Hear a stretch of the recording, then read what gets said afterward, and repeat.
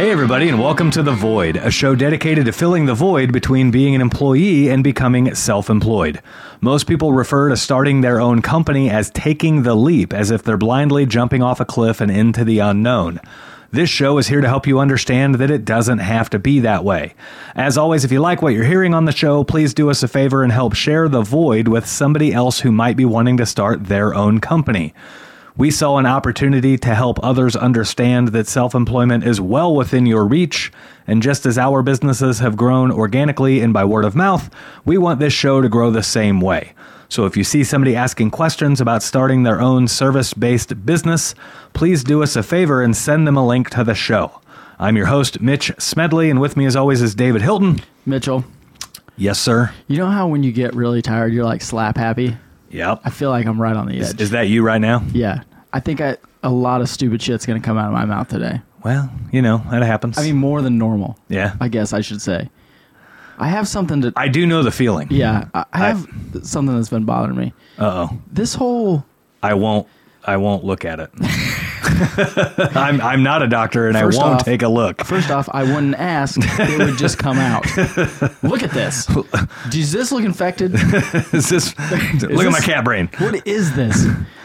This whole, like, we've talked about celebrities a lot, like, especially in the beginning. Yep. Like 2 years ago. What is the obsession with Taylor Swift? I don't get it. So I posted this in the Tradewinds group, and it didn't get very much reaction, and I don't think I wrote it very well. But... not surprised. I mean, that's a shame.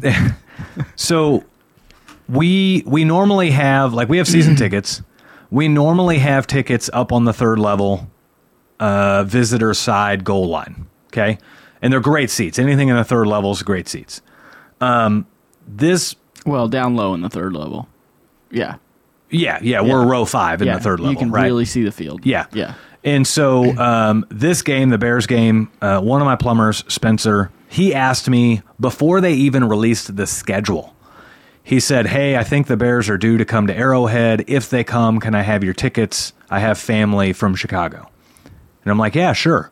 And then they released the schedule, and Spencer's like, hey, the Bears are coming. Is it still okay? And I'm like, yeah, sure. Right? Yeah, bro. And so stayed true to my word, gave him my tickets. Yeah, he's such a nice guy. He's cool, right? Yeah. And that's part of why I got the tickets is for things like that, right? And so I still wanted, there's a couple of games I'm not going to be able to go to, so I still wanted to go to the Bears game. And so I gave him mine, and then I bought 4 more. And do they, when you have season tickets, do they, like, if you call your rep or whatever and say, hey, I need 4 tickets, do they look for you, or do you still got to go out on StubHub? I went to Facebook. Or tickets for less or whatever. I went to Facebook and asked my friends if anybody has any tickets for sale. There you go. And that post got overran by scammer bots. Yeah, that's why I hate Facebook. I know. But I managed to get a set of 4 from somebody that I've bought tickets before. I know it's not, it's legit. And you said they were lower level? They were lower level. So we were goal line, 3-yard line, Chiefs side, okay. drum deck end zone, Chiefs side, and we were 10 rows back. Oh, nice. Those are good tickets. Yeah, pretty good seats. Really good tickets. It's so flat down in the bottom, it's hard to see. Full disclosure, I don't think I would buy those tickets again. Yeah. Because you can't see the game real well. Half the game is amazing. Yeah. The half of the game that's in front of you is awesome. The other half of the game, you're watching it on the big screens because you can't tell if they ran 2 yards or 12 yards. Yeah. You know what I mean? That's why I don't go to games. Yeah. Nothing personal. Now, up top, you can see everything, and it's great. Yeah. The other challenge with down low is everybody stands the whole game, which I don't mind, but my kids can't see. So my kids are having to stand in the seats, which is no big deal. But then the people behind them can't see, and it's just kind of a cluster. It's just right? uncomfortable. Yeah, And so watching the games in the stadium's already a challenge enough because you don't get good replays, you don't get statistics, you don't get analysis. You it's basic, like the only replays you get are fan biased. To get the crowd to, roar. Well, that's why I sent you. Did you get my... I don't even know if you got my text. So on the very first drive, there was a hold in the end zone. Like a blatant hold. Should have been a safety. Yeah. And I texted to you. I was like, dude, I know you're not going to see this. No, yeah.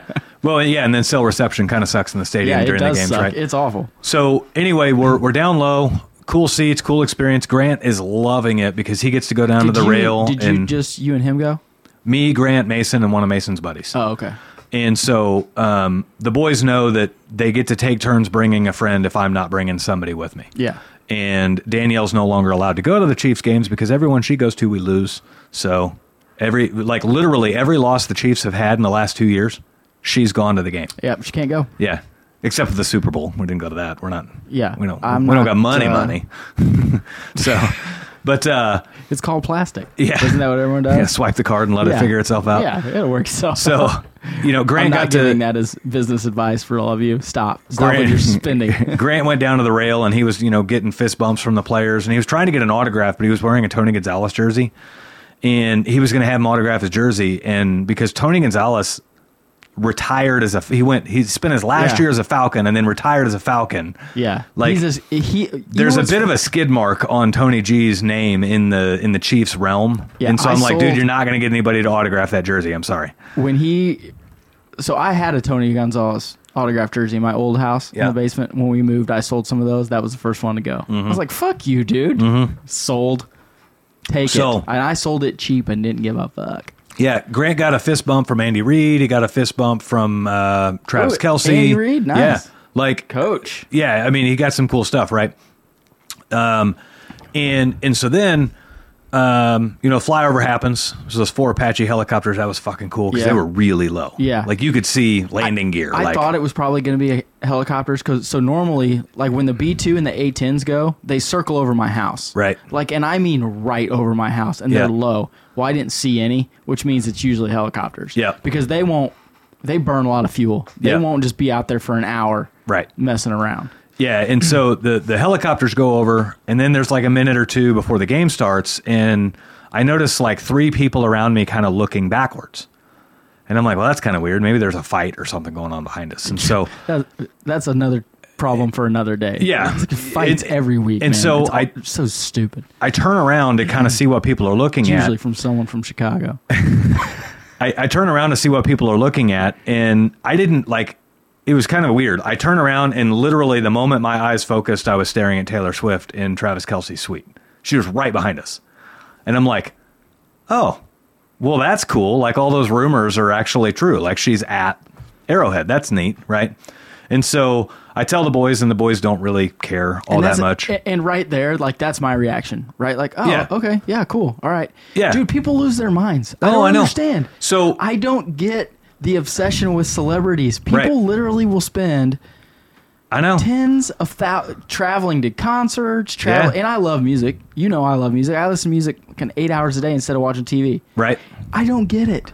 Well, I don't get the obsession. Like they would cut off their left arm if they could spend a week with her. Yeah. Or any celebrity for that matter. If they could spend 10 minutes with her, they'd do it. I don't get it. And They're so just people. I go up. Relax, crazy people. I go up to the bathroom and I walk by her suite and there's a whole bunch of people trying to take photos and all this stuff. And I'm just like, yeah, that's cool. It's Taylor Swift and her. She had like 7 or 8 people with her. Yeah. And then she was sitting next to Travis Kelce's mom, which was kind of cool. And, like all that's going on. And I'm like, man, these like 8 people are kind of like invading her privacy, all these people that are trying to take photos and stuff. Yeah. So I go to the bathroom and I come back and like every time I walked by, I kind of glanced over just because, just to see kind of what's going on. Right. Well, then as the game goes on, after every play where Travis Kelce caught a ball, instead of cheering, everybody turns around to check Taylor's response.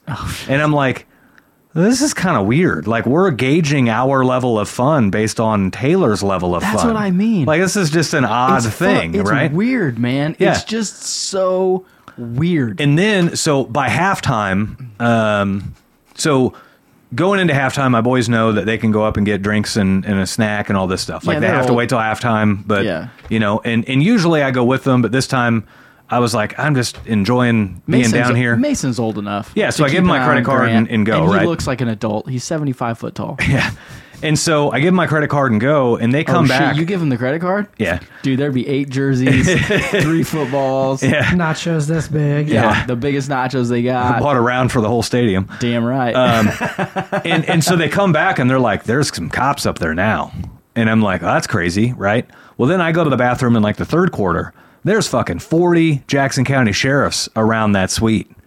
Really? And they're starting to set up like metal barricades, and I'm like, this is wild. And what it was by that time, the Swifties are all coming out and just everybody in the shit. stadium had sourced where she was in the stadium, and they were all coming in to try to get a glimpse from all over the stadium, and so that whole area was like mobbed over. Yeah. Well, game gets over, and again, we don't usually sit down low. So game gets over, and Grant wanted to hang out by the rail until the last player left the field because Grant was trying to get an autograph, right? And so I told Grant, take off your jersey and let him sign your shirt underneath it because you probably got a better chance. And he still didn't. Got, again, a couple more fist bumps or whatever, but nothing great. Like, I think he got a fist bump from Snead and some stuff like that. Snead's a great player. Most of the big name players kind of hit like they do their news interviews and then they hit the locker room, right? Yeah. And so, but we stayed, 30 minutes after the game got over. And so now there's almost nobody there. And so we go to leave, and we were walking up the aisle, and there's almost nobody in the stands anymore. And we get up towards the top, and here's all these cops. And now there is like an aisleway barricade. And we have to walk right by the suite to leave. Yeah.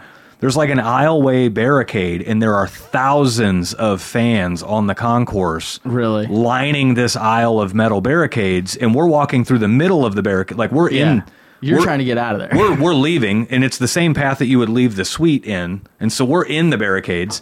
And so I, crack a couple of dad jokes to the boys. I'm like, all this just because you guys are here. This is pretty crazy. I'd be like, anybody want an autograph? You know who I am? Like, just signing Don't shit. Don't you know me? Just signing shit. Smedley Plumbing, right? Little go-kart. Yeah. Just signing shit. And again, I'm like, this is fucking crazy. Like, this poor girl, and I don't want to say poor girl like it's bad, but like, she literally can't go anywhere. Like, you and I go to a Chiefs game and we can enjoy it. She goes to like that Jackson County Sheriff shit. They don't do that for free. Oh, no. They're sending her ass a bill, right? First off, now, granted, she's got the money. Her tour made like $4 billion. I think she'll be fine. Right. No, she's totally got the money. But like, can you imagine? Like, for us to go to a game, it's like, let's go buy tickets off StubHub and let's drive to the game and go. And for her to go to a game, it's like she can't fly public, because she'd get mobbed on a plane, right? So she has to fly private, which I'm sure she probably owns a jet. No big deal. Yeah, no big deal. But for her to go to a game... Well, she has private security. She's got private security, private jet, and then she's paying the local police authority of whatever jurisdiction to run security for her while she's out. Yeah. And then she's getting mobbed by paparazzi the whole time and everything. And I'm just like, man, Do you think... I don't know if I envy that. Well, do you think that, like, if something happened and next week you were that popular, you'd be able to handle it? No. I don't think I could either. Like, because first off, I like my alone time and my space. Yeah. I'd be stabbing people. Well, I just... Think of it to this... Maybe you get used to it. Like, you have your circle, and just outside of your circle of security or whatever, like, you just eventually, like, kind of block it out.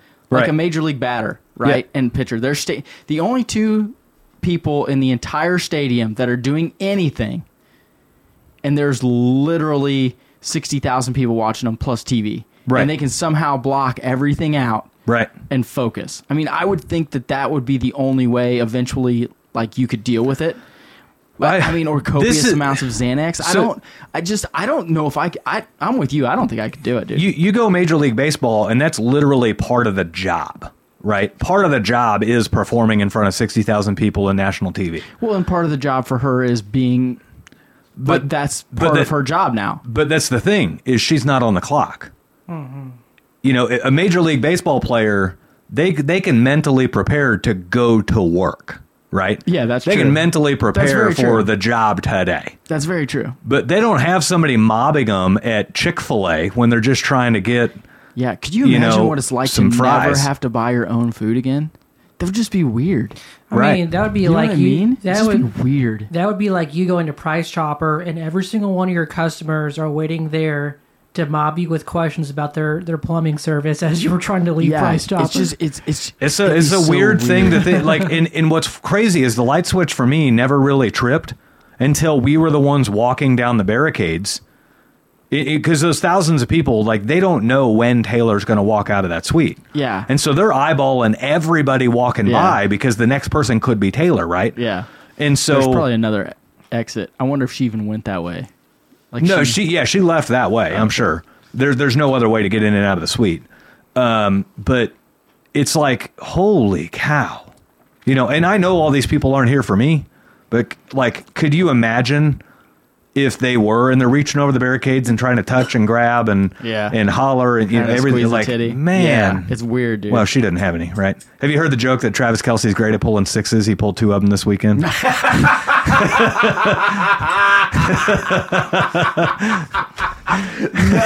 is good. That's funny. Shit.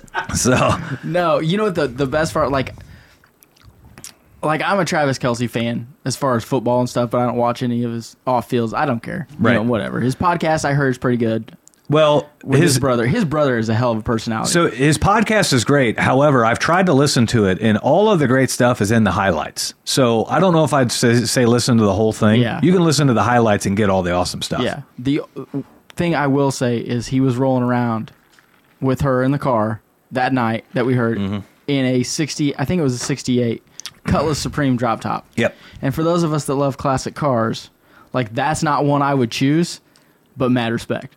Like, that's the car. That's the car to take someone out in. Yep. Like, she's been in a Ferrari. You know what I mean? She owns 8 Yeah. Nothing. Hey, look, we're taking the 68. Yeah. We're taking the Cutlass. Well, and, I mean, they're young, right? They're both under 30. They're both 33. They're both 33. The only reason I know that is because Joe and I were yelling at each other watching the game. Like, because we were literally like, are we watching a football game or are we listening to... Yeah. I mean, like, what the fuck? Yeah, I heard the news was like constantly streaming back to it. It was ridiculous. Yeah. So eventually him and I got in an argument because we'd been drinking and wanted to put some money on it. And I said, but anyways, yeah, they're both 33. Okay. So like, imagine trying to even go on a date. Well, he had to buy that whole restaurant out just to take her. Well, and here's the thing. I don't think he had to buy the restaurant out just to take her. I think that happens a whole lot more commonly than you think it does. Yeah, it does. And the only reason we know about it this time is because he took Taylor. Yeah, right? It happens all the time. Yeah. Well, and it's Sunday night, so it's a little different. Like, I mean, buying a restaurant out at 8 o'clock on a Sunday night is nothing. Well, and there's nothing. How do you think... Let me ask you this. You're Travis Kelce. You're potentially the greatest tight end in the history of the biggest league in mankind ever. Okay? You make $14 million a year, and you're the one not carrying your weight in the relationship money-wise. Right, right. like, how does that make you feel? Like, does it make you feel bad? Or do you just not give a shit? Well, I think once you crest a certain point, it's not about pulling your weight money-wise. It doesn't matter right? anymore. Like once your household income breaks $150,000 a year, I don't think it really matters pulling your weight money-wise. It's like terminal velocity at that point. Yeah, like you've got enough. Like your income is I think it's more than that. But well, and I'm just speculating. Like, there's a certain point where your income is enough to where like money doesn't matter. Yeah, they say money can't buy happiness.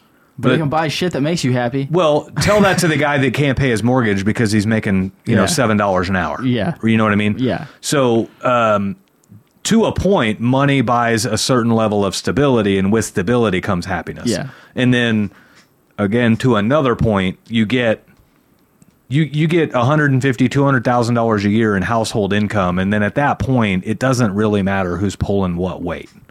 No, it doesn't. But it's like they get together, and she wants to do add-ons to the house. So she's like, "Hey, me and my do you think you could get a raise? Yeah, like we have stuff we want to do. I need you to get a new contract." I think there was a video of talking about like whenever you're making that much money, your cost of living. Like I think I saw a video with Shaq where it's like his like sign-on bonus was, I think it was like $1 million, but after taxes it's more like 750. And talking about how like within like a week he'd already spent like all of it, because you're with people who are also like crazy rich, and so you're just like they have a thing of like, oh, I want someone to outspend me. We've talked about that on the show too, about how like as you grow and get more money, instead of staying where you are and just putting that money away or investing it or whatever, everyone thinks I need a new car, right? I need a new house, I've got to level up. Mm-hmm. Yeah, instead of having the wherewithal to say, oh shit, maybe I should stay right here. Yep. And maybe I should just stack that cash for something later. Right. Which is, that's the classic why people hate Americans, because they just think they have to keep leveling up all the fucking time. Right. Which, I'm not going to get us off topic, but like I even deal with that myself. Well, like I think about it all the time. I'm like, man, why why don't I just sell my house, get a fishing boat, live on the lake, right? And I could literally just make a couple $1,000s a month, and I'd be fine. Well, and I don't know, like that restaurant they went to, I don't know how much it holds. I don't even know what restaurant they went to. I don't right? either. I have no idea. But when we did... I don't follow that stuff. I just, whatever I hear is... When we put on the big tip dinner down in Dallas, where we tipped the wait staff $14,000, I was in such communication with that restaurant that we were one more quota increase away from having to buy out the whole restaurant. Yeah. And so, like... What was it? Do you remember? Or did you even get to that? Let's see. We had 140 people, and it was $100 a person. 180 a person. So 80. So they charge you per person that you're going to have there. There's not a flat, hey, if you want to buy the restaurant out, it's $10,000. Correct. For the night. This particular, it was Fogo de Chao. So a Brazilian steakhouse, you're like, it's not like you don't know what they're going to order. Yeah. Like they're going to get the full experience, and it's $80 for the full experience.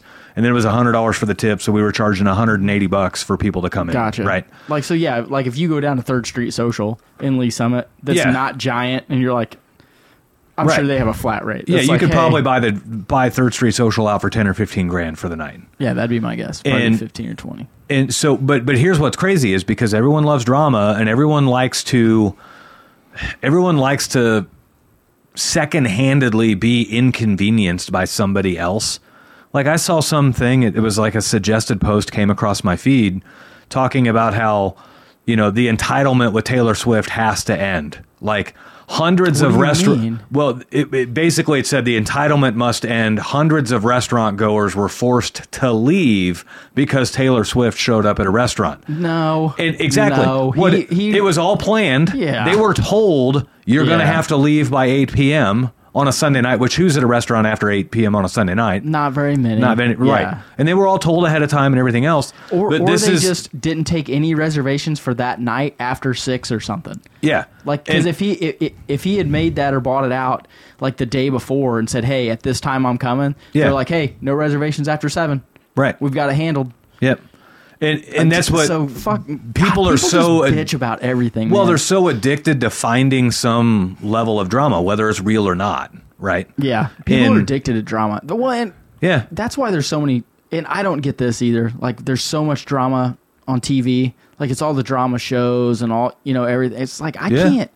I don't even watch that shit. Dude, the reason why I hate it. The reason people are addicted. I think this is a weird theory I've had lately, but I think people so as you get older, like you have what they call adrenal fatigue, right? You don't get as much adrenaline from whatever, but you have a bunch of kids, so you can't go out and party and you can't do all this crazy stuff that you need to do to feel alive. Right. And so drama, like I feel like drama and drama shows like give you just enough to keep you going, and that's why it's so popular.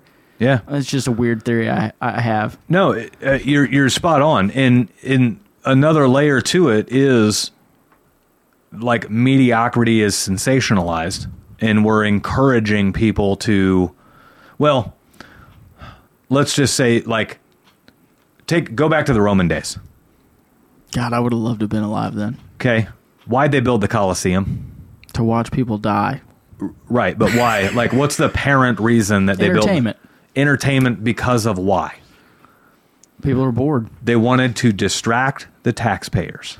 Oh God, we're gonna get deep. Are we getting deep? It's not deep. I'm just saying that was literally why. Give them something to argue about. Give them something to fight about. Give them something to distract them. To hold their attention. Well, that's the Hunger Games. Exactly. Yeah. It's same. So the Hunger Games is like a modern day movie of what was going on in the Coliseum, right? There's a whole lot of fucking parallels between that and the NFL, right?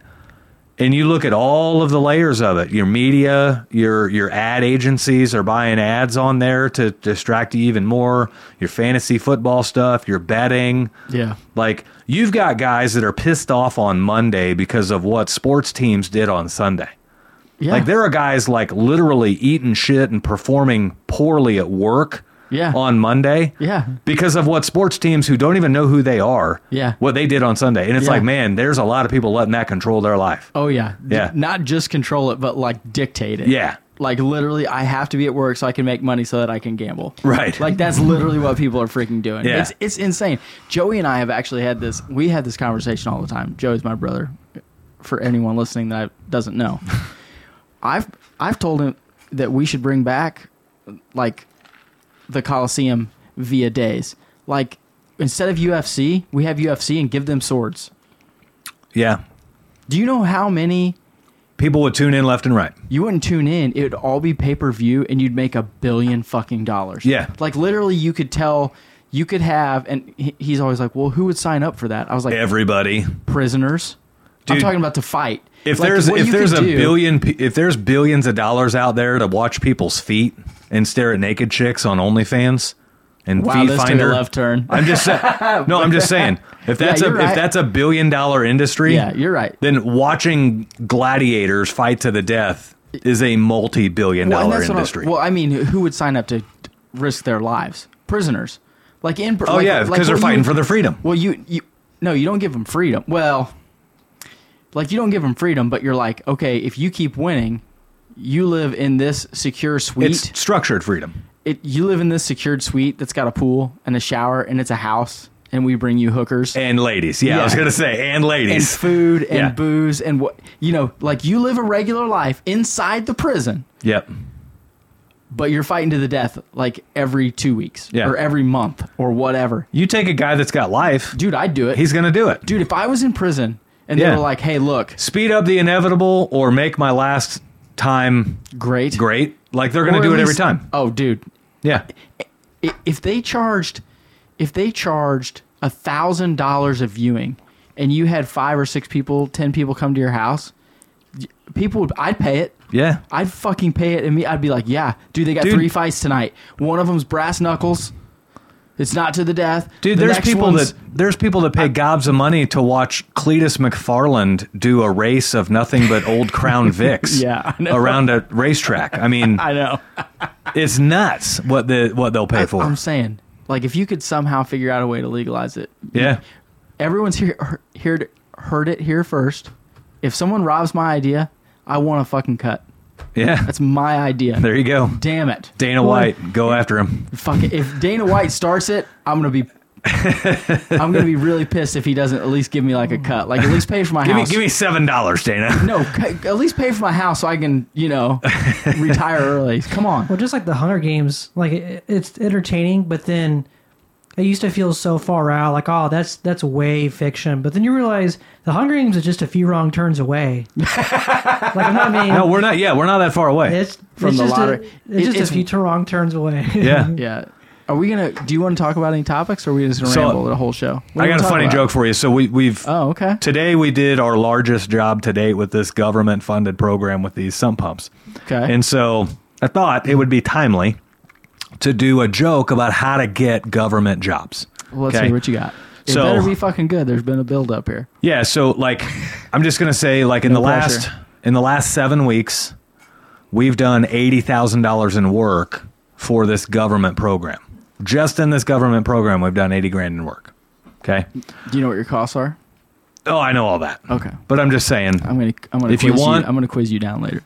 If you want government contracts, here's what you do. Okay. So, the President of the United States reached out to me and 2 other plumbers asking for bids to update some plumbing in the White House. Okay. Myself and 2 other plumbers submitted bids. Smith Plumbing bid the job at $3 million. Jones Plumbing bid the job at $7 million. And we at Smedley Plumbing bid the job at $10 million. Okay? The president then comes to Smith Plumbing and they say, hey, I need a breakdown on your pricing.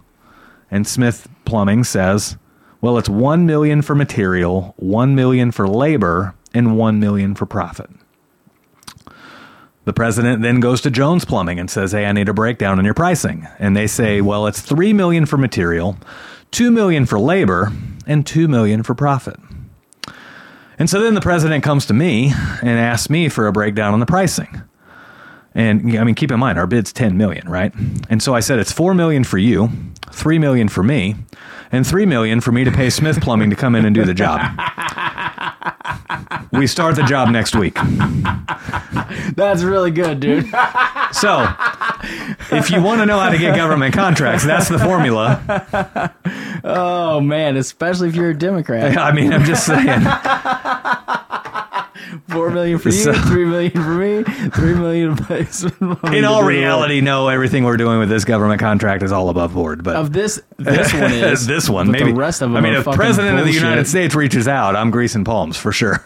Doesn't they make a show called White House Plumbers? To be, I don't know. You guys watch that? First off, if the White House reaches out, you want to be greasing up everything. I hear NASA's looking for plumbers. Why? I don't know. Toilets? So NASA actually put a post on Facebook saying they're looking for plumbers. I commented on it and I said, dude, my plumbing skills are out of this world. I am your man. If you need to catch poop out of the air, I can do it. Doesn't poop get ejected from the spaceship? I don't know. No, so what they do is it goes into a toilet, that toilet vacuums it in, and then it vacuum seals it in a bag. Well, so now keep in mind, we're letting Hollywood tell us this, right? No, I think I read that. So I think and then does that count what you lose when you're getting shot up? Like, oh! what's the Tom Hanks movie where he gets stuck Castaway? Stuck in space. Apollo 13. Apollo 13. 17, So in 13, Apollo 12, 13, they ejected out of the spacecraft, right? Oh, do they? Yeah. And like he literally hits the flush button and then it shows it spraying out the side of the thing. I do not remember that. And that's hilarious. But then in The Martian, it's all vacuum sealed in little foil packs. It is? Yeah, because then he cuts it open to use it as fertilizer. Oh, yeah, that's right. For his potatoes. So that's right. We don't really know what happens in space. I'm just saying I'm down to find out. I'm sure that if we had a good producer, he could use Google and find out exactly what happens. I don't even know if Google's going to know that one. God, he didn't even get his phone out. He ain't even trying. He didn't even get his fucking phone out. Maybe I feel like not knowing and watching the dispute is more entertaining than actually knowing the answer. Have you ever wanted to stab someone in the eye with a pen? Yeah. Yeah. Yep. Put this mic in front of my eye. All right. So we have so we're actually going to talk about business here. We've been going for 30 minutes. Are we? So we got two business topics. Topic 1 is teachable moments, and topic 2 is becoming undeniable. Hey, if you like what you're hearing on The Void and you want even more info, we just started a mentorship program specifically for trades professionals to start their business or to get their business to an incredibly healthy position. So if you'd like more info, click on the link in the description of this show. Topic 1 is actually inspired by Austin, our producer, who refuses to get his phone out and look up how we flush shit in space. And so in life, there are many, many teachable moments. This not only goes for managerial experience. This doesn't. I mean, this applies to business ownership. This applies to marriage. This applies to raising your kids. The best teachers are the ones who use the impromptu moments that seem to arrive out of nowhere as teachable moments, and they will slow progress down or stop progress to use that moment as a moment to teach a young person something. I have the answer. Dave is cracking open a Kit Kat here. I haven't had anything to eat, man. I gotta have something. Yeah. I'm starving to death. Poop is vacuumed into garbage bags that are put into airtight containers. So the Martian had it. Apollo 13, you were wrong. You're wrong about space facts. Yeah. I have space facts. Apollo 13 was a movie from the 60s, so maybe they were right in the 60s. Maybe is that it's the one changed. where they take the monkey with them? No, Which one is that? Apollo 13 is where it suffers the failure in space and they have a hard time getting back. Did you see the one at Apollo 11 where they land and the planet is all those like spiders? It's like a horror movie. Keeps taking them out. Oh boy. Apollo 11 or Apollo 18? Yeah. We're off. We're off. I'm on the same train. I'm just like 7 cars behind. Yes, that's right. I don't even know if you're on the same train. I think you're on the one that takes mushrooms to board. I think he's on the caboose. No, I'm the one that goes to Green Valley where like the things come down and just never come back up. So yeah, it just stops. Yeah, Green Valley's a shit show. Go ahead. So with teachable moments, there are, and this is really timely for us because we just hired 2 plumbing installers yesterday. And these guys are pretty green. And all they're going to be doing is doing some of these sump pump installs and then helping our other plumbers out on larger installs, right? Yeah. And eventually, after a long enough timeline, they may be able to get to run some of their own jobs and stuff like that. But teachable moments are everywhere. And the speed at which a new employee learns all has to do with the management, right? So many managers out there expect these guys to learn on their own. And then after 3 days, 5 days, 7 days, a month, whatever, they're like, oh, this guy's just not learning anything. Well, how many times are you stopping and teaching the guy something? How many times are you recognizing, hey, wait a minute, this doesn't happen every day. So let me pause here for a minute and explain what's happening, right? So, prime example, we have a very, very efficient system for installing these sump pumps. So far, our record is 2 hours and 34 minutes, and we're done, right? We arrive on site, knock the sump pump out, and we're done in 2 hours and 34 minutes. And for those that know what you're talking about with plumbing, these are floor break sump pump installs. We have to jackhammer the floor. We have to dig the pit. We have to surround it with gravel, patch the concrete back, run the discharge pipe, install the pump, and install a new electrical outlet. And our record's 2 hours, 34 minutes. Do you want me to go with you and set a new record? Yeah. I can run wire, bro. Most beers drank in a sump pump install. I bet we could beat that time, and I could drink 3 beers. And drink beer. So easy. Our truck is set up really well. Our inventory process is set up really well. Like we're really efficient, right? And then I bring these new guys on, and these new guys, they don't understand how much work has gone into the setup, right?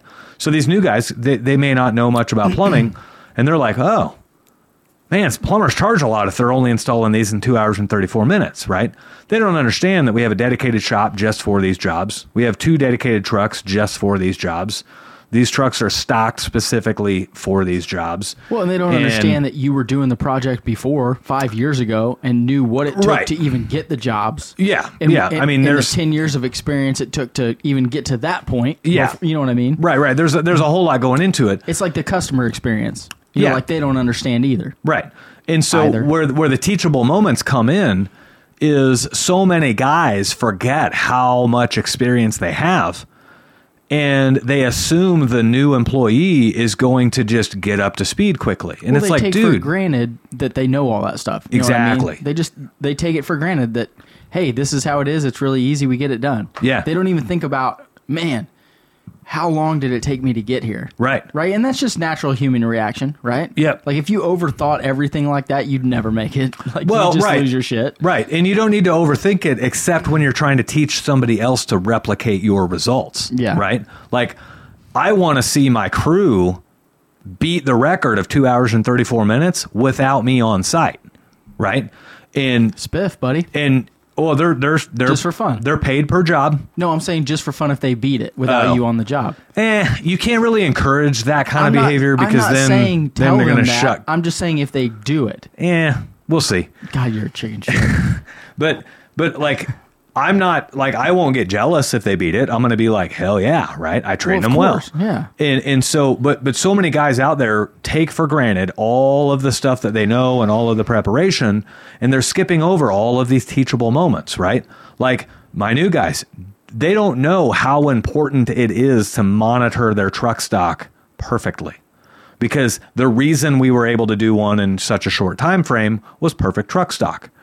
And so like today we did 2 of those jobs in one day, and so today, and plus some extra work on top of that, and so I was taking plenty of opportunities to be like, guys, not only are we testing our truck stock every day we do these, but today we're doing 2 of them. So like if our truck stock is missing anything, we're going to find out about it today, and it's going to make the difference between us getting done today or having to come back tomorrow. Or work until 6. Or working until insanely late, right? And so, finding those moments. And there's like, I pulled the jackhammer out of one of our newer guys' hands today because, believe it or not, there's right and wrong ways to use a jackhammer. Not only safe and unsafe ways, But there are ways to use a jackhammer that make it go faster, and there are ways to use a jackhammer that cut down on the dust. And so if you don't know, you don't know, right? And so, you know, I own the freaking company, but I'm still walking over there and grabbing a jackhammer out of the guy's hand and showing him like, hey, you're doing great. However, if you do it this way, it'll go a little bit faster and it produces less dust. Yeah, it may not beat you to death. And it may not beat you to death, right? And these jobs are tiring, so your energy is actually important, Are you right? using those Hitachi electric ones? Those Believe it or not, 120s? they're Harbor Freights. Are they electric, though? They're the electric, one? yep. Yeah. And well, over there where you're doing it, that concrete's usually pretty thin. yeah, 4 inches. Well, I'll say this. It's anywhere from 4 to 14 inches thick. Dude, so I'm just saying. With a ton of water in the bottom. My brother-in-law, so he calls me, hey, I'm getting water in the basement, blah, blah, blah. We got to get it out of here. I said, well, we're not going to stop the water. It's like a rock foundation, right? Yeah. I'm like, well, let's just put a pit in. Water's going to roll. It'll get to the pit, and then it'll get out of there. So it won't be ruining everything. Right. Okay. I go over there. Dude, I'm not shitting you. That concrete was an inch thick. Yeah, those old stone foundation homes. An inch. It was literally like no gravel, no rebar, no nothing. I mean, I busted. So I hit it with a sledgehammer like 3 times, and then I just got my E-swing out. Yep. And I just busted it with that. I'm like, oh my God. Yeah, like, you feel like you could stomp on it hard enough and break it. Who is pouring these floors? Well, that's 100 years ago. I know. Yeah. I know. But still. But yeah, so, I mean, teachable moments are everywhere, right? And so, like, I kind of end up the other way, where I find so many teachable moments, I'm having to like choose what I share with the guy today and what I don't. And I try to keep it topical, and I try to organize it to where, like, today every teachable moment's about preparation. Tomorrow every teachable moment's about quality. And then, like, I try to group them together. Yeah. Because if you just scatter them all over the place, the guy's going to be totally confused. Yeah. You know, he spent 20 minutes talking about prep, and then he went on another 20-minute tangent talking about quality, and, like, I don't even know what he said. I like lost interest, right? So you kind of my world. Yeah. you kind of have to organize some of those teachable moments, but those are the differences between getting a guy in and getting him up to speed quickly, or getting a guy in and saying, well, he just doesn't learn fast enough. These new kids don't want to try hard. Well, and it's, you know, like the best teachers are always teaching, right? Right. Like you're always teaching. But in construction, service, all of that, you do have to pick your moments. I like to pick them if I see someone struggling with something, like it literally is making them mad and they can't figure out exactly why. Yep. I try to use those moments. The times when they're doing okay, but they're struggling but they're not doing exactly how I would do it, I just let them figure it out. Right. You know what I mean? I'll stand there and, you know, if they get to a point where it's like they're just not doing it, be like, hey, dude, just do this. Right. That'll probably help you out. You know, Right. that'll work. But the actual stop everything, pull them down and say, hey, this is how we do it, Yep. is when they're I try to save it for when they're really struggling. Like it's obvious that they're struggling and they're not getting anywhere. Another calculated way to teach. Teachable moments don't necessarily mean you're stopping productivity to teach a lesson. Teachable moments might be that you recognize this guy's painting himself into a corner and you let it happen on purpose because it forces them to figure out, hey, how am I going to get out of this? most of, like, if you look back on your biggest life lessons, they're life lessons that you learned firsthand because you fucked something up, right? Yeah, well, you and screwed something up so bad and you had to figure your way out. And that's not really training either. Like you're teaching them how to problem solve live. Yes, exactly. That's, you know what I mean? And so you have to be careful with those because you don't, like, let's just say working in an electric panel is not one of those ones where you want to let the guy fuck up. Yeah. Do you know what I mean? Yeah. But I mean, yes, there's obviously, that wouldn't necessarily be, that'd be more training beforehand. Yeah. Like, hey, we're going to take this panel cover off. I'm going to do this, and I'm going to tell you exactly what not to do and not to touch. Right. That'd be training. Right. That's almost like scheduled training. Yeah. Guys, pay the fuck attention. yeah. And if you have any doubts, wear your rubber gloves. Yeah. Seriously. Right. Like, you know. Yep. I mean, we're not going to get into whole So, like, what you should exactly be doing in a panel, but I don't know if I've told this story before on the podcast or not. I mean, probably. My first experience cutting cast iron pipe on a commercial job, I'd You never. have, but Yeah. I love it. Let's Yeah. hear it again. So Because it makes me laugh. how dumb you were. I had been a plumber for like 6 years before I went to commercial, and I had never used snap cutters before, and I didn't even know what they were. And so they hand them to me, and I thought they were like tubing cutters. And so that's what they look like. They look like they have a lot of cutting wheels. They're not very sharp, but I'm like, whatever. And so, I run the chain around the 6-inch cast iron, and it's on a tri-stand, and I'm now rotating the snap cutters around the cast iron. And like 45 minutes later, my arms are jello, but I made the cut. And I just keep thinking like, damn, I am going to be a hoss after a few years of doing like, this is freaking hard. Right. And so then I bring the piece over, and it's like the most smooth cut edge ever because it basically like chewed through it. Yeah. And so then the guy's like, hey, that's cool. Let me show you a little trick that'll make it go a little faster. And so then he brings out the ratchet, and we go to cut the next piece, and he like 3 ratchets and pop, and it snaps, and we're done. And I was immediately humbled in that moment. I probably would have punched the guy in the face. Like, dude, you saw me over here. Yeah. What the fuck, bro? They totally saw me. Now, granted, this is on a giant job. It's one cut that took too long, right? However, you didn't kill the job. I didn't kill the job. However, that opportunity taught me there was no better way for me to learn how to cut cast iron than to learn exactly what it takes to do it wrong, and then to learn how beneficial it is when you do it right. I wouldn't say that. I would say. I mean, he could have just said, "Yeah, you put the ratchet in it and snap, snap, snap, pop, and you're done." And you're done. But what it did do is teach you, like how to train someone later. Well, like that's probably the hidden lesson in there. And also, it taught me to because the whole time I'm doing this, I mean, it took me 45 minutes. Them guys were over there drinking beer, like, man, this motherfucker. Well, they're over there laughing, and I'm not trying to look at them, right? Because I'm the new guy on the job.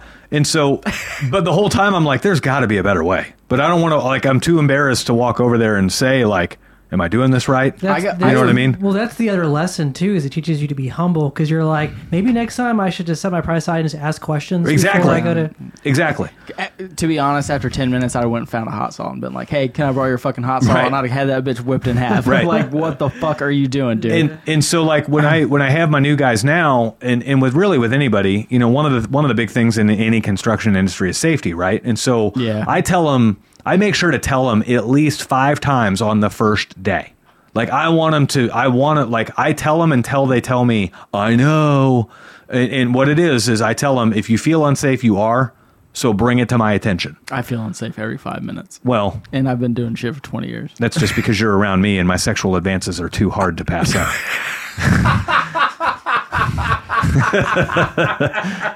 But I didn't mean it here, but that's funny as shit. But what I'm saying is if you feel like you should have ear protection, you probably should. So come get me and find ear protection, right? Yeah.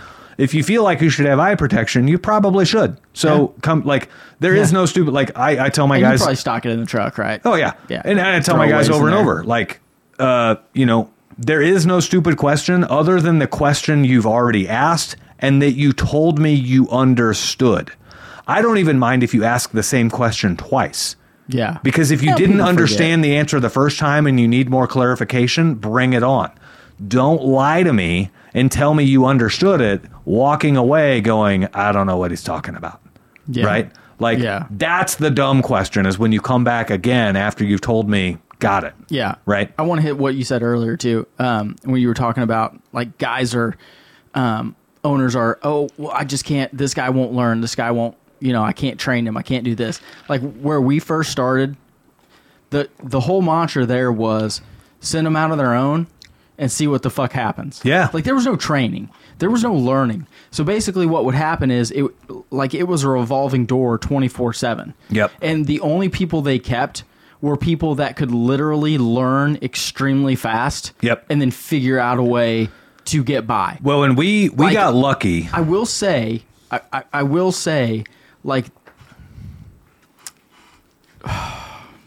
I'm trying to think of how to say it. It's make their own systems. No, not that. The systems and everything were in place, but you had to basically learn to do the work with minimal training or minimal help. You just had to figure it out. Now, if you were a very, very fast learner, like you and like me, that could just suck up information and then figure out how to do it, it was a great benefit. Yeah. Because literally you could learn how to plumb a house completely from start to finish in 1 year, but that was because of us. That was because of the employee, not the training that was quote unquote in place or not in place. Right. Because there was no training in place, right? Right. But there wasn't a training structure. It was, oh, we're doing finish today. I guess you're going to learn finish. Yeah. You know, oh, we're doing gas pipe today. I guess you're going to learn gas pipe. Good luck. But what the problem with that is there were a lot of plumbers that came and went, or guys that came and went that could have been really good if they just would have been given some serious training. Yep. Or, you know, someone in management that was like, hey, look, you're struggling with this. This is how we do it. And with just a little bit of care, literally, instead of having 10 plumbers, they could have had 30 plumbers and been fucking rolling. Right. You know what I mean? Because the processes for doing the job were in place, but the training fucking sucked ass. Yeah.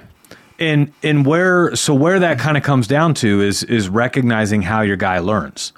No one's the same. Yeah, you and I were the type of like, give us some basic parameters and set us out on our own. We're going to get 90% of it done. We're going to fuck 10% of it up. And all you're going to have to do is come back and help us with the 10%. Yeah. You know what I mean? And after 6 months, we'll have it. Right. And like the worst we were going to do was like ruin some PVC fittings, maybe a couple of TAPCon bits and all of that. Like, I'll never forget the first finish you went and set. You didn't know. This isn't good. No, yeah. This isn't good. I don't know where this is remember going. this is pure as gold. So you went and set a finish, first time out of the gate. You'd never set a water heater before in your life.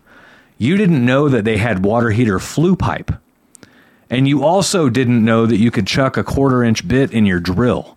And so, yeah, I do remember that. So I was down there with a 1/4-inch hand driver. You went with a 1/4-inch nut driver and elbows. Yeah. And you ran like 7 feet of flue with nothing but elbows. And you were so proud of yourself because you put 3 screws in every connection and it was all by hand. Yeah, I remember that. And it was like, I mean, I shit you not. It was like 9 or 10 flue elbows. It was a lot of elbows. You made pipe out of elbows. Now listen, it wasn't 9 or 10. I think it was like 4.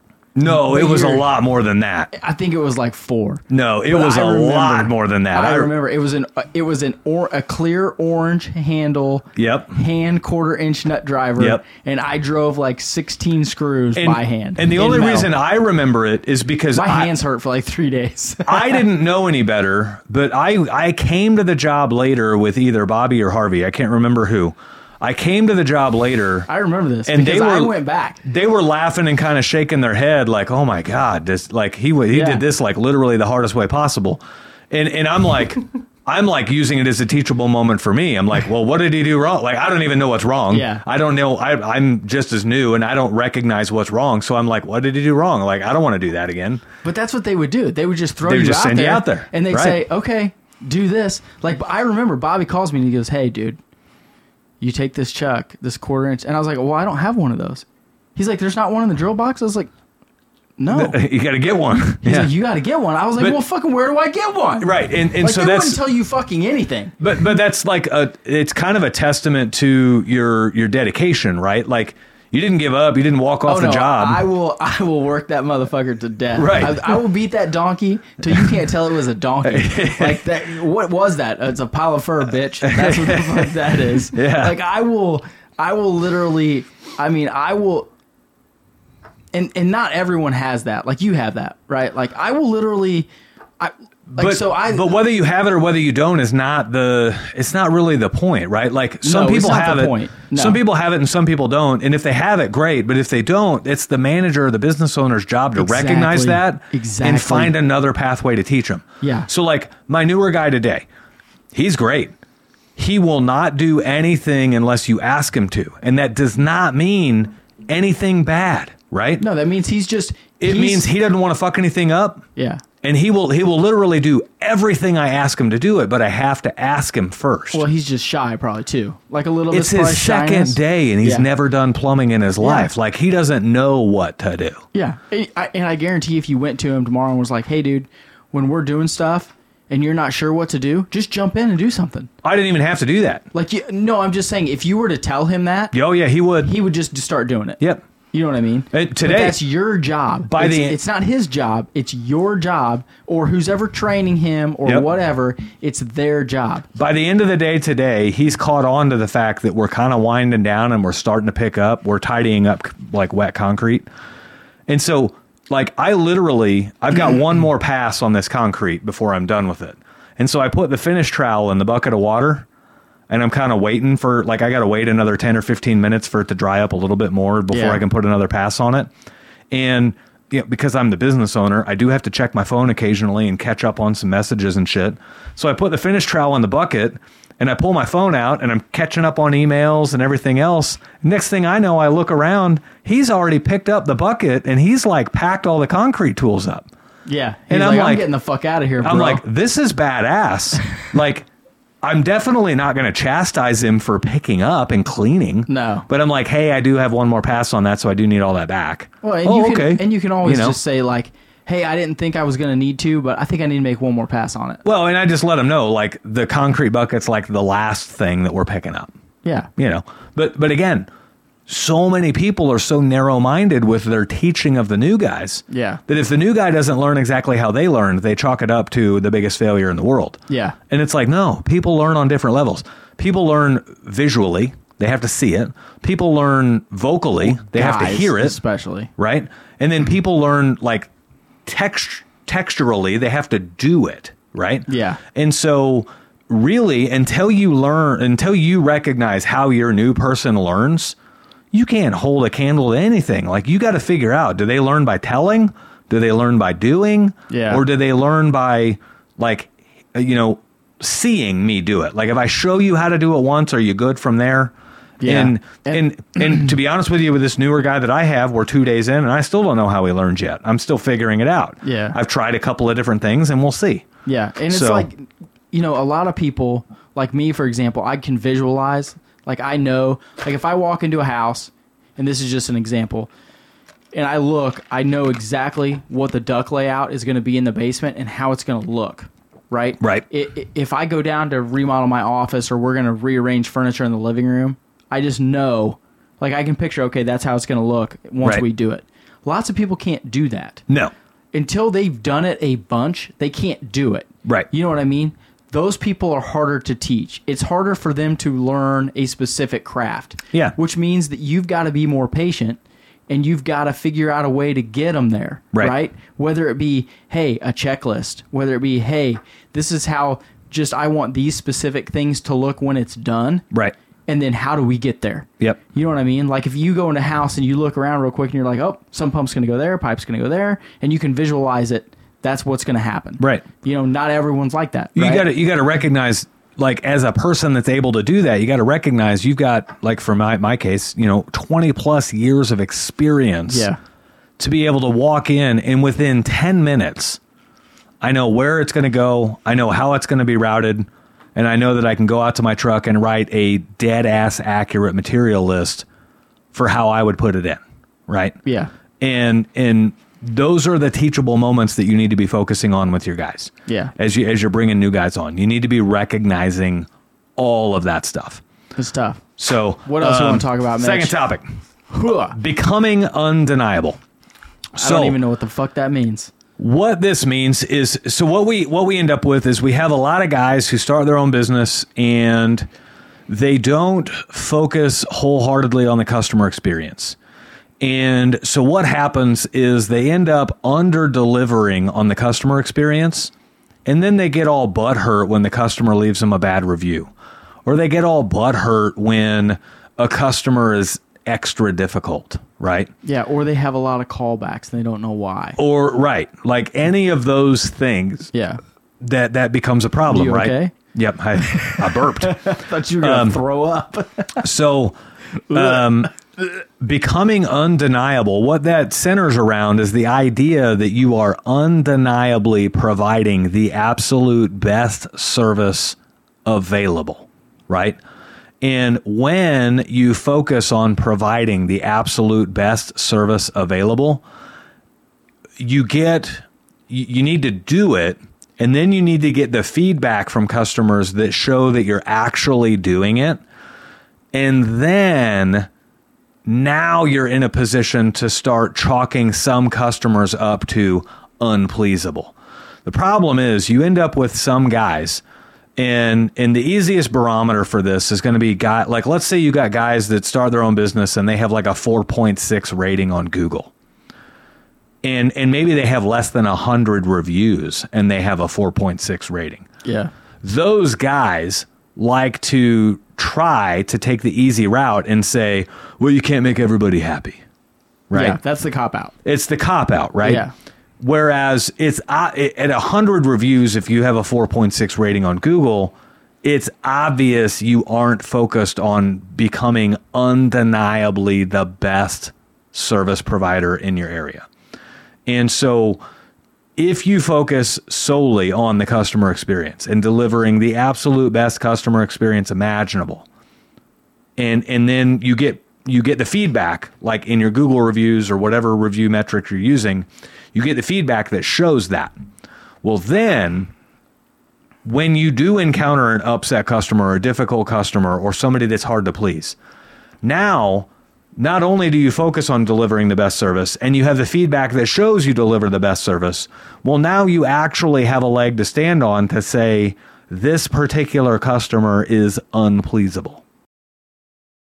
All right, so you've newly started your company and you're trying to pinch pennies. However, you don't realize the biggest thing that's hurting you right now is not gathering all of your information into one spot and making it super efficient for you to use. So the answer is Field Pulse. It gets you off of paper tickets. It gets you off of all of that crazy office work at the end of the day and reconciling all that stuff. And it lets you organize everything with ease. It puts it all into the computer. It actually puts it all into the cloud. So it's not even putting it on your computer. And it lets you organize your customers. It lets you organize all of your service calls. Heck, it'll even route you to your service call. And the best part is, even after all of that, you'll probably realize about a 100% growth in your business just in the first year of using Field Pulse. So if you'd like to check out Field Pulse and see what great looks like, click on the link in the description of this show. Right? Yeah, 100%. And so it's this phenomenon in our industry where we like to deliver shitty service or not solve their problem on the first visit like we promised them we would, or oversell them something that doesn't actually fix why they called us. Yeah. Or whatever the case may be. The HVAC industry, it runs rampant in the HVAC industry, awful. Right? Like it's awful. What's the number one fix for any problem out there? Refrigerant. New system. Well, refrigerant. Well, if it's not refrigerant, it's new system. Dude, I can remember it's refrigerant or new system. As the plumbing manager at a larger company, I shared an office with the HVAC manager, and I can remember him looking at customer files and being like, he would like hold it up and look at me or swing his computer screen over. Like, look at this, bro. And he'd be like, look at this. So we've serviced this customer twice a year for the last 4 years. Watch. And they have a heat pump, right? Yeah. And he'll be like, look, 4 years ago, we went out and we added a pound of refrigerant. 3.5 years ago, we went out and we took out a half a pound of refrigerant. Yeah. 3 years ago, we went out and we added a pound of refrigerant. Yep. 2.5 years ago, we took out a half a pound. Like every time we go out, we're taking out or putting in a half a pound or a pound, right? Yeah. And he's like, these guys actually think they're solving problems out here. And really what it is they're not exacting in their process. And one's checking it one way, one's checking it the other way. And if you check it this way, it's going to show a half a pound or a pound off from when you check it this way. Well, and it's just, it's like the half pound it's easy to get off on a customer. Like, hey, it's just going to be a half pound. Oh, I pulled a half pound. It should be fine. Like, it's easy to sell them on that. Right. The real problem, oh man, we're going to get off tangent. The real problem with the HVAC industry is people that go out and are working on shit don't know shit. Like, it literally takes for you to, and I'm not bashing plumbers here, but for you to actually know what the fuck you're doing and have some serious experience, it takes 5 years of in the field training and running calls. Okay? It's not, I'm a plumber and after a year and a half, I can do 80% of the work. Right? Like, there's no 80%. When you're servicing really old heat pumps and really old air conditioners, you got to know what the fuck you're looking at. People don't know, like, first thing, filter's dirty. Filter's not dirty. That changes your airflow, which changes your refrigeration charge. Right. After that, you have to check the actual A coil. It's the same thing as a filter. If that motherfucker's plugged up, you're screwed. Right. Okay? And then people don't know, well, the blower's on. Well, does the capacitor for the blower actually is it actually running like it's supposed to, so that thing's actually running at the right RPMs? Well, I don't know. I don't know. Well, how do you check that? Right. I don't know. I mean, I blame, like, it's really the fault of these big companies that will just hire guys off the street and then be like, oh, we're sending them out there. Right. You know what I mean? It's like, and especially around here, like you can, we had a trade winds call the other day with David that lives in Chicago. Mm-hmm. Or is it Chicago? Well, Chicago area. Chicago area. And he was saying, look, as a master plumber, you can only have, 2 apprentices? Mm-hmm. And they have to be under you for so long. Down, like, in the HVAC industry, I see how that works. That makes sense. Yeah. Because people are literally getting screwed because these kids don't fucking know nothing. Right. Down here, you can hire any Joe Blow off the street, and when someone calls and says, my AC ain't working, you send him out there with a set of gauges and a jug of refrigerant and like, let's see what you got, buddy. Right. That shit don't work. Right. It doesn't work. Well, and now with everybody on incentive-based pay and what's the best thing in HVAC is a new system. Yep. So they're like, they train, like some of the They train them to sell. Yeah. They're like, they have a sales process for every deficiency in the system. Like, oh, dirty air filter. Here's the sales process to turn a dirty air filter into a new system. Yeah. Right. Which is complete fucking horse shit. Bad capacitor. Here's the sales process to turn that into a new system. Right. Yeah. And so, and I'm not necessarily knocking it because you can't should be. It's horse shit. Well, you can't beat new. Right? Like some people want new and you can't beat new. First off, new installed properly is the best route. You want to talk about that? But a 5-year-old, like I've got a neighbor. They've been in their house like 7 years, right? They had somebody come out and they're like, oh, your AC shot. Need a new AC. And it's like, dude, your AC is like 7 years old. There's no fucking way you need a new one, no, right? You don't need a new one. Call in somebody else. Oh, just need a capacitor. Oh my God. Right? And so, like, capacitors are $20, by the way. Well, I mean, they're but the skill to diagnose it, and I mean, you should be okay spending $400 on a capacitor for the. You should be okay spending $300 to $400. The skill to diagnose it and the ethics. Yeah. To not like, there's value in the fact that he didn't say I need a new system. Yeah. Right. Yeah. And so, there are people that know the trade better than others, and one of the most annoying things out there is you get a guy who thinks he's really good in the trade because he's really good at selling repairs.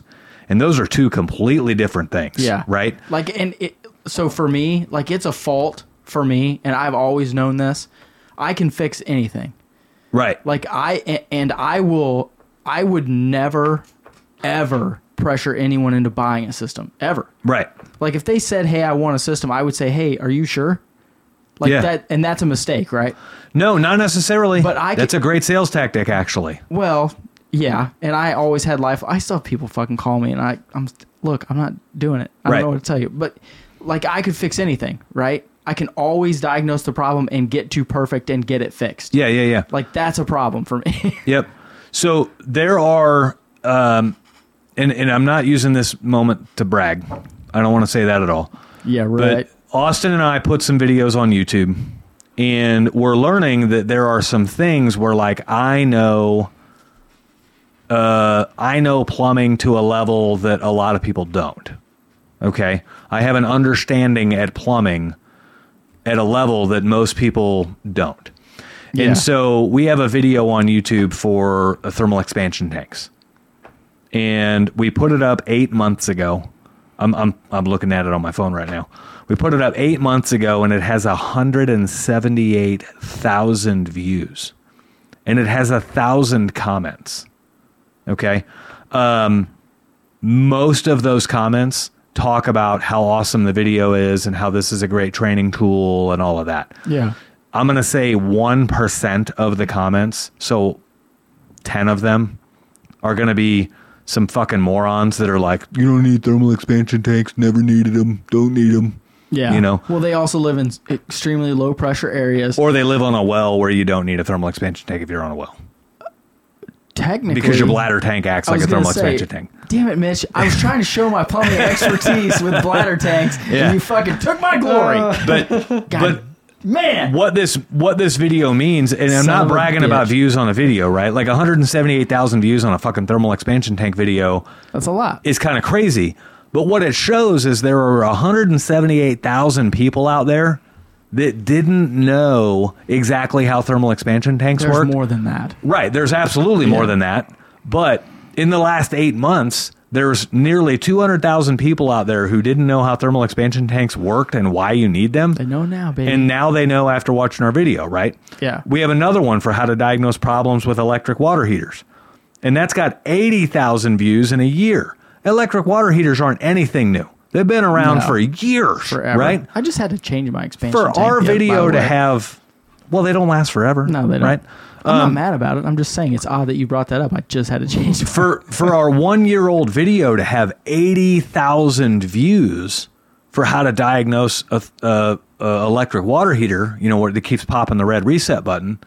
Like what was the diagnosis? Well, we walk through all the things it could be. Oh, okay. I gotcha. And we use a multimeter and show everybody what you're looking for, right? Like when you say that to me, like what we were talking about earlier about people that have been in it, like you say, well, I used a multimeter. Well, yeah, no fucking shit. But that's taking for granted the fact that I know, you know what I mean? Like I know. Well, and there's shitty ass plumbers out there that they walk up to an electric water heater that's got cold water, and what do they say? Well, I guess you need a new one. Yeah. And you it's only like need a new one if the fucking tank's leaking. On an electric water heater, especially. You can a rebuild kit at fucking Home Depot. What's it at Home Depot now? I have no idea. I wouldn't buy one at Home Depot, but still, like they're the same fucking ones they sell at Ferguson. What's a rebuild kit at Ferguson? To fully rebuild an electric water heater with 2 new stats and 2 new elements, I think we're like $600. Yeah. Right. So for $600, you essentially get a brand new unit. Yeah, as long as the tank isn't leaking, you're good. I think on the video too, not only is it helpful for one, plumbers like watching other plumbers work, 2, for the DIYers, but I think 3, it kind of gives a customer who still wants to use a plumbing company, but at least they at least know if they're going to be bullcrapped or not. Right. Right. They can watch it ahead of time. That's a good point. Well, right. and that's where I'm going with this is yesterday I had a friend call me up over the weekend. You said friend, like not... Well... You mean acquaintance? We've never hung out outside of work. I'll say that. Gotcha. But we chat fairly often online and all that stuff. They live local here in Blue Springs.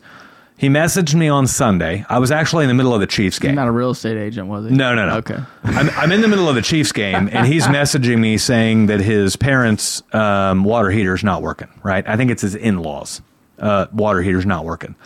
And he's like, we were watching their house. I went over there. It's leaking from the top and the bottom. Oh.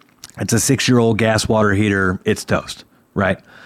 And so... Only 6 years old and it's leaking water? Well, and then he even did the research to find out that it wasn't a Home Depot or Lowe's water heater. It was purchased at a professional plumbing supply store. So it's a good water heater. And it's leaking in 6 years.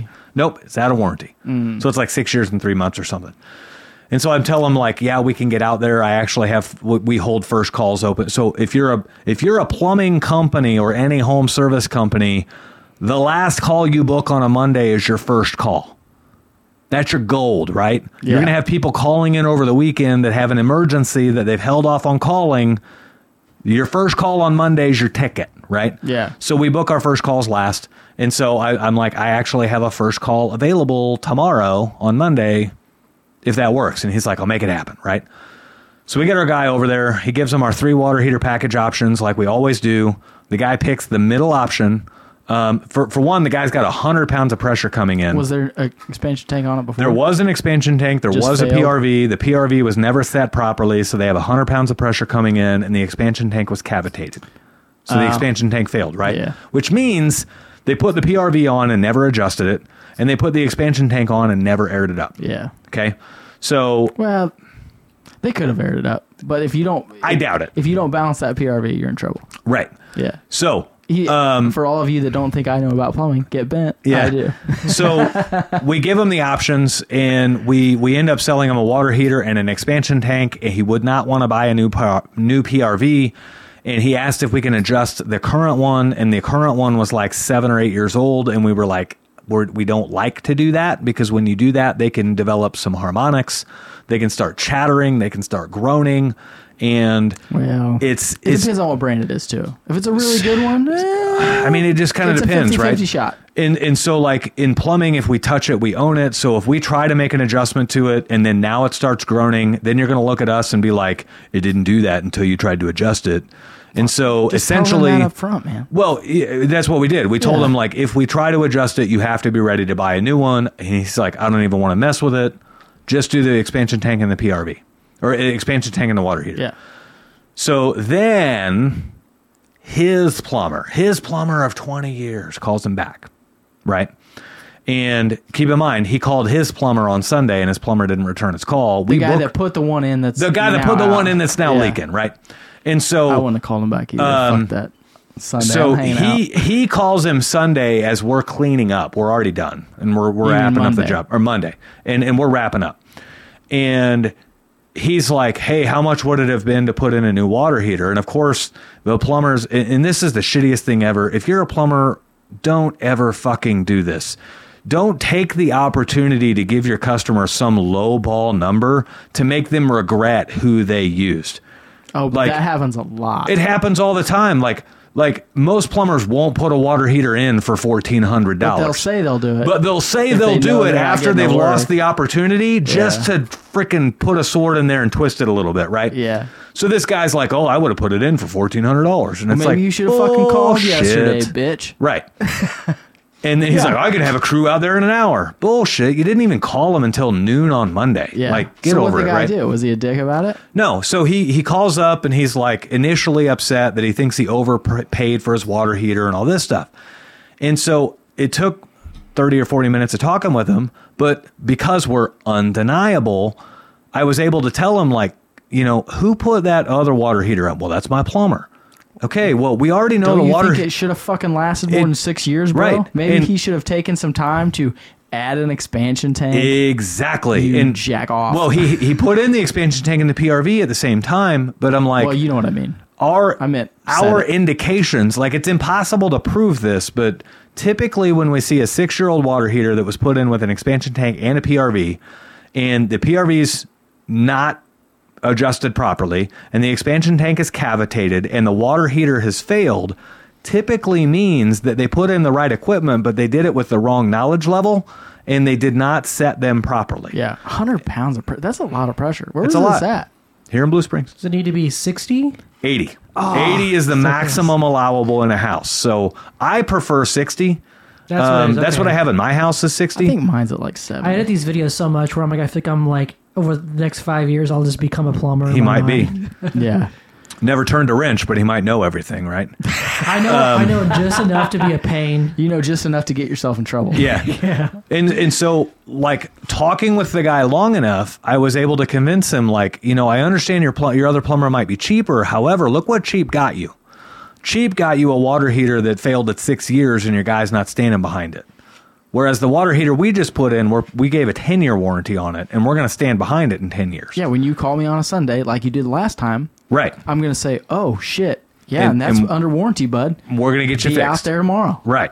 And so, the conversation went well. It never escalated. Nobody yelled or anything like that. And by the end of it, he recognized that you get what you pay for. And chasing the cheapest price didn't actually benefit him, right? Right. And so the conversation started out with, "You guys screwed me and I wasted all this money." And the conversation finished with, "Yeah, you're right. This water heater probably is going to last longer than 6 years." Right? Yeah. And so, and then it even finished with his other plumber coming and adjusting the PRV. He was going to come that evening and adjust the PRV, and I warned him, "Here's the things you might experience, and if you do experience this, it's not even I'm not taking the opportunity to throw your other plumber under the bus. It's not your other plumber's fault. Some PRVs, after sitting for 7 years with no adjustment, they don't like to be adjusted. Yeah. And so they start making all these noises. They break a diaphragm like you just don't know. And so, you know, we capped it all with like, if you touch it, you own it. And we just don't like to touch it because then you're going to try to blame it on us. So it's better for us to say, like, if we touch it, we'd rather replace it. Yeah. You know? And so, but the reason I'm saying all that is because I was able to actually reference our YouTube video on thermal expansion tanks. And that video gave us credibility. And he actually looked it up while he was on the phone with me. And he's like, damn, 170,000 views. Like, you must know what you're talking about. And I'm like, we do. And that's why we're expensive, bitch. Right. And you, where's my check? You get what you pay for. Like, we don't have water heaters that fail inside of 6 years. Our water heaters last forever because we install them properly. Yeah. And so becoming undeniably great at what you do, there is zero consequences with that. If you focus on delivering the best customer service, and if you focus on delivering the best service outside of the customer service, you focus on delivering the most educated service to the equipment, you're going to be undeniably great at what you do. And when you do that and you come up with these difficult customers, you can use it to your advantage. And, you know, this guy, he's not leaving us a bad review. He called in upset at how much he spent. He ended the phone call perfectly okay with what he spent. And now he's probably calling us in the future and not his other guy from here on out because he realizes his other guy gets him a half-life. Yeah. So his other guy saved him a couple $100 the first time, but actually cost him because he had to replace all the equipment 6 years later because it fucking blew up. Yeah. So that's well said. And that's part of why you want to become undeniable in your industry. And if you're wanting to start your own business and you don't have the initiative out there to be the best at what you do, then you probably need to check yourself on why you want to start your own business. Because if you're wanting to start your own business for some kind of cash grab, you're going to have a poor Google rating. You're going to have tons of upset customers because everybody can see right through the cash grab. Well, now, or just raise your level. Like, take this as an opportunity to say, you know what? I don't go to that next level, even though I know how to be there and I have the knowledge to be there, but I wasn't going to try to do that. Just do it. Yeah. Just raise your level. Well, right? You know? And so here's the perks of becoming undeniable. And again, I'm not saying this to brag. We have 750 Google reviews and we still have a 5.0 rating, right? I've only ever heard of one company out there that has crested 1,000 Google reviews that still has a 5.0 rating, and they aren't even a home services company. They're actually a mortgage company. They buy and sell homes. How is that possible? They're not they're real. All sleazy. They're not realtors. Well, these people do it right. Okay, sleazy motherfuckers. But for a home service company to have 750 Google reviews and still a 5.0 rating, like, customers don't question that. So what I'm saying is we focus so much on delivering the proper customer experience and we focus so much on delivering the best service experience out there. You've gained that trust before you start. We've gained the trust, right? So when a customer calls in upset at what they paid for a water heater, they can check our Google reviews. They can check our YouTube videos and the crazy amount of views. You up. Exactly. It's your backup. It's it's undeniable that we are the experts in the field. Yeah. And the guy that you're trying to compare us to that didn't call you back until 1 o'clock on a Monday and that didn't put in a water heater that lasted longer than 7 years. Yeah. Like, we don't even hold a candle to that guy. Like, that guy's in a totally different class. Yeah. And so it solves all of those upset customer conversations to be like, yeah, you did pay more, but look what you got. Yeah, it gives you ammo. You got the best out there, right? Yeah. And so that's the benefits of becoming undeniable is it solves a lot of those poor customer interactions for you. And the thing is, though, it takes conscious effort to be that. Yes. Like, you can't just... Focused you effort. Can't just say, hey, I'm going to be the best, and there's just... No, you have to You have to put the processes in place. You have to have the training if you have guys. You have to go above and beyond, and you have to be literally thinking about that on every job. And every stinking job. And you got to be thinking about that. A very important part of this, we've tweaked our customer experience multiple times since we've opened, okay? When we get the people calling in, questioning their bill, questioning their experience and all of that stuff, I still go back and analyze the customer interaction and learn and recognize, did we drop the ball on our process, or is our process in need of improvement, right? And so we've tweaked our process several times because maybe we get 2 or 3 people call in with concerns, and their concerns are like, yeah, our process doesn't really cover that. So we need to mold our process to now cover that concern. Yeah. So in this case, we didn't have to do that. But in other cases, we have, right? We've had to modify our process a little bit. And that is part of becoming undeniable, is you are, without fail, you are constantly in quest of delivering the best customer service.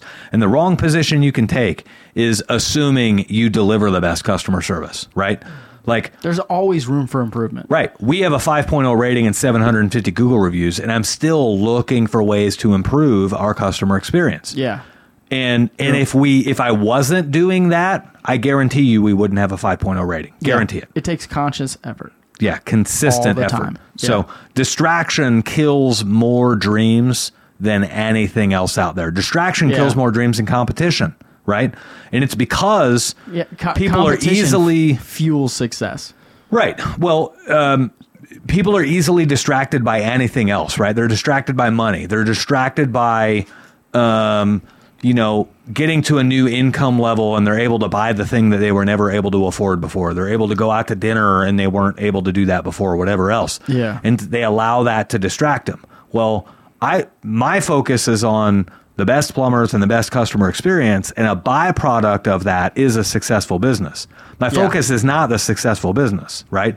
If I got distracted with customer experience and the best service imaginable, if I got distracted off of that by the money that the company could bring in, my business would go downhill fast, right? Well, your customer satisfaction would. Yeah. For sure. Like, I have to stay focused on the customer experience and the quality of service that we're delivering in order to keep producing the results we've been doing. That's kind of almost like a goal versus habit mindset, where you're concerned with good habits and processes that compound over time. Yeah, for you to reach that goal. Yeah, versus like, oh, we get to eat out this week, Yeah, right. Exactly. The guy that wants to lose weight, he's so focused on a scale number that he doesn't realize that he's exchanging body fat for muscle.